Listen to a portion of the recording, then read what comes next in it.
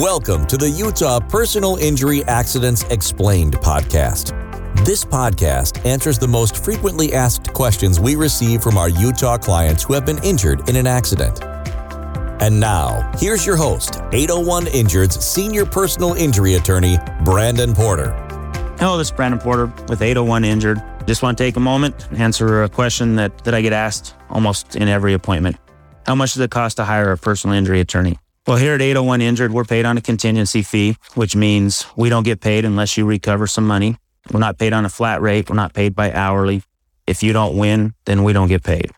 So if you have any questions or you've been injured in an accident, either an automobile, a motorcycle, a truck, whatever kind of accident, please give me a call. I'd be happy to answer any questions that you might have, and we can go over how we're paid. Thank you for listening to the Utah Personal Injury Accidents Explained podcast. If you like this podcast, make sure to visit 801injured.com for more great content. Don't forget to subscribe to our podcast and make sure to join us next week.